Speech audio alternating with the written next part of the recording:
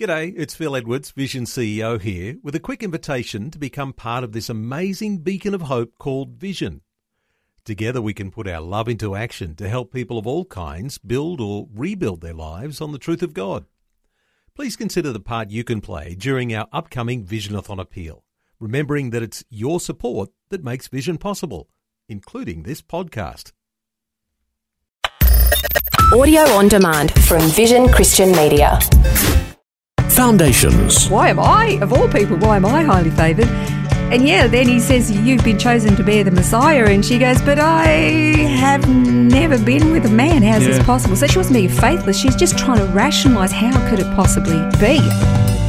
Foundations. Understanding the Jewish foundations of our Christian faith. With Robbo Robinson and Mandy Warby. Over the last few programs, we've been looking at the various characters in the Nativity, and we're going to look at the two most pivotal characters in today's program, Mary and Joseph, who they were, what made them so special, and what they actually did. Who were this couple? The Bible doesn't actually give as much information about them. Mary was a young woman chosen by God to bear his only begotten son, and Mary herself said of herself that for generations to come, she would be regarded as blessed. She didn't actually say that she would be regarded as blessed because she was so wonderful herself, but rather that she would be considered blessed because of the mission or the task she was chosen to carry, and that was to literally carry the Son of God within her own body. It must have been a pretty overwhelming thought, but we hear Mary's heart in Luke 1:46-48, where we see Mary said, "My soul exalts the Lord, and my spirit rejoices in God my Saviour, for he's had regard for the humble state of his bondslave.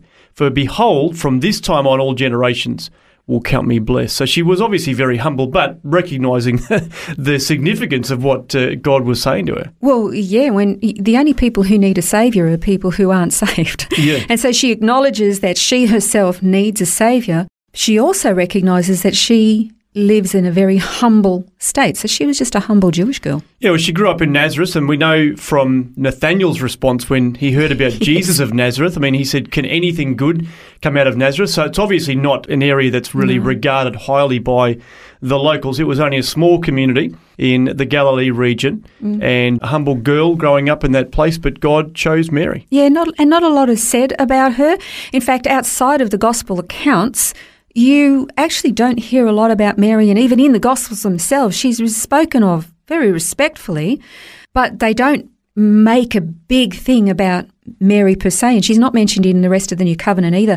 There are some who think that when John wrote the three epistles, that 1 John 1 is actually, it mentions about the lady, and there are some who think that he's written to Mary, but it's just an assumption. We really don't know. Could be, but we really don't know. Not a lot is said of her. Jesus asked John to care for Mary when he was on the cross, so it may well be that he was writing to her as the lady, but as you say, it's only speculation. Absolutely. What we do know is that she was a very moral young woman. Oh, that's right. Well, she obviously was a virgin, and she had mentioned that when she was talking to the angel, like, how could I possibly have a baby? I'm only a virgin.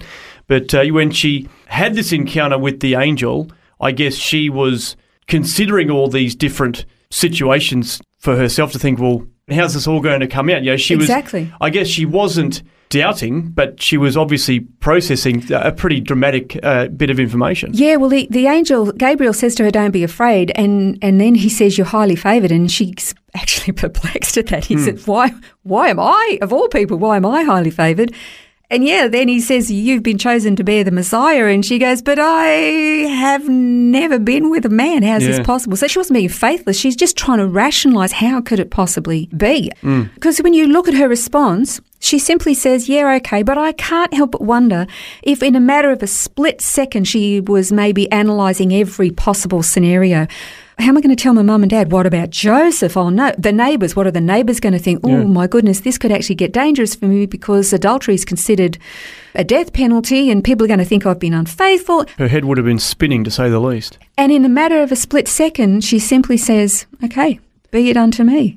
She accepts what God's wanting her to do, despite, I'm sure, lots of doubts and uncertainty. Yeah. There would have been a sense of trust that Joseph would do the right thing by her, but she didn't know that he was going to. Absolutely. She just said to God, okay, well, I'll do what you want me to do. Exactly. You'll have to take care of the rest. So then that brings us to the next person in this particular drama, and that's Joseph. And again, we don't know an awful lot about him. No, well, he was just, I guess, mentioned even less than Mary, because he's mentioned a bit in this early account around the time that Jesus was born, but then you don't hear about him again through the Gospels. He was once again a fairly humble man, lived in Nazareth, obviously very much in love with Mary. I mean, he could have had her killed when he discovered that she was pregnant. Yeah. But he clearly loved her. He said that he was going to divorce her quietly, which was a very honourable thing to do. In Matthew 1:19, it talks about his decision to not do anything more than just simply divorce her quietly. It said, Joseph, her husband, being a just man and unwilling to put her to shame, resolved to divorce her quietly. Yeah, because in that day and age, again, if she was considered to be an adulteress, it could have cost her life. He didn't want that to happen to her. But if he had actually married her, in his mind, he would be thinking, I am going to be humiliated that I would be taking on this woman who'd cheated on me. It would have been disparaging for him. And yet, because the angel Gabriel comes to him and says, don't be fearful about taking Mary as your wife, because the child in her is of the Holy Spirit. He immediately goes, no worries, I'm going to take on this. And again, I think probably he, in his imagination, was probably thinking, but what's the fallout with my parents? What about her parents? What about the neighbours? What about... And then the thought of, oh my goodness, taking on this role means taking on the responsibility of raising the Son of God. That's right. I've got to parent this child. You know, he needs to provide for him. He needs to care for him. You can imagine, I guess, obviously it was his first time even as a dad. So here he is holding this baby, freshly delivered, looking essentially into the face of God, but thinking about the responsibility of what that meant, teaching him a trade, teaching him the basics of their faith and all these different things that he was then responsible to do, and he took it on essentially as a stepfather. We often think of Mary delivering this child, but Mary wasn't by herself. Yeah. Joseph would have been before her, helping her deliver this child. Joseph would have been the very first person to literally hold in his hands the Messiah of Israel, the Son of God, as you said, looking into the face of God, and all of this responsibility on his shoulders. What a remarkable man. What a remarkable man and woman Joseph and Mary must have been. They certainly were. And as we've said, very humble, simple and godly people. I mean, they really did have a significant trust and faith in God that he was going to navigate them through this whole process, and Jesus would be able to grow up to become the man that he would need to be. Yeah. They're the kind of people we need to be aspire to be like. Yeah. But that then brings us to this particular situation. Caesar Augustus demands a census be taken. So from Nazareth, Joseph and Mary have to travel about 130 kilometres to get to Bethlehem. Now, if she's at the end of her pregnancy, which she was, if they travelled 20 kilometres a day, that's about a week's journey. Now, I've had 3 babies. Your wife has had 2 babies. Yeah. There's no way you'd get me on the back of a donkey for 20 kilometres a day, I've got to say. Not 7 days in a row. Oh, my gosh. Wow. And yet they made this journey. By the time they get to Nazareth, she is in full labour, all right? Riding on a donkey on bumpy roads is going to bring on labour. And when they get there, Joseph's got to find somewhere, but the town is overflowing, the houses are full, the inn is full, there is nowhere. He must find somewhere.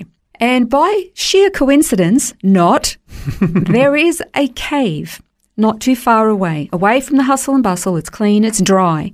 And he takes Mary into this, I'm going to say lambing cave, because we talked about the shepherds in our last program, takes her into a lambing cave and helps her, assists her, kneels before her and delivers this tiny baby, the Messiah, the Son of God. And together, as they'd agreed with God at the prompting of the angel Gabriel, they bring this tiny baby into the world, the one who is going to save his people from their sins. And of course, this is all happening in the town of Bethlehem, which we've talked about in previous programs about the fact that Bethlehem means the house of bread. Yes. So I find it fascinating that the bread of life who came down from heaven, Jesus, the bread of life, had to be born in the house of bread. So this now leads us to our final hypothetical question. And it's this: is it possible that God moved the heart of a pagan ruler to call for a national census, forcing Joseph and Mary to travel all the way to Bethlehem to ensure that his son would be born in the city of David, the house of bread, and be born in a lambing cave where the firstborn year-old male lambs were born to be sacrificed for the people during Passover? Well, we'll leave you to ponder that hypothesis and invite you to join us in our next program, where we're going to recap all of the characters in the Nativity story and see if we can come to a conclusion about what really happened in the events surrounding the birth of Jesus. That's next time on Foundations. This has been Foundations, a look at the Jewish foundations of our Christian faith. For study notes, resources and more, see vision.org.au/foundations.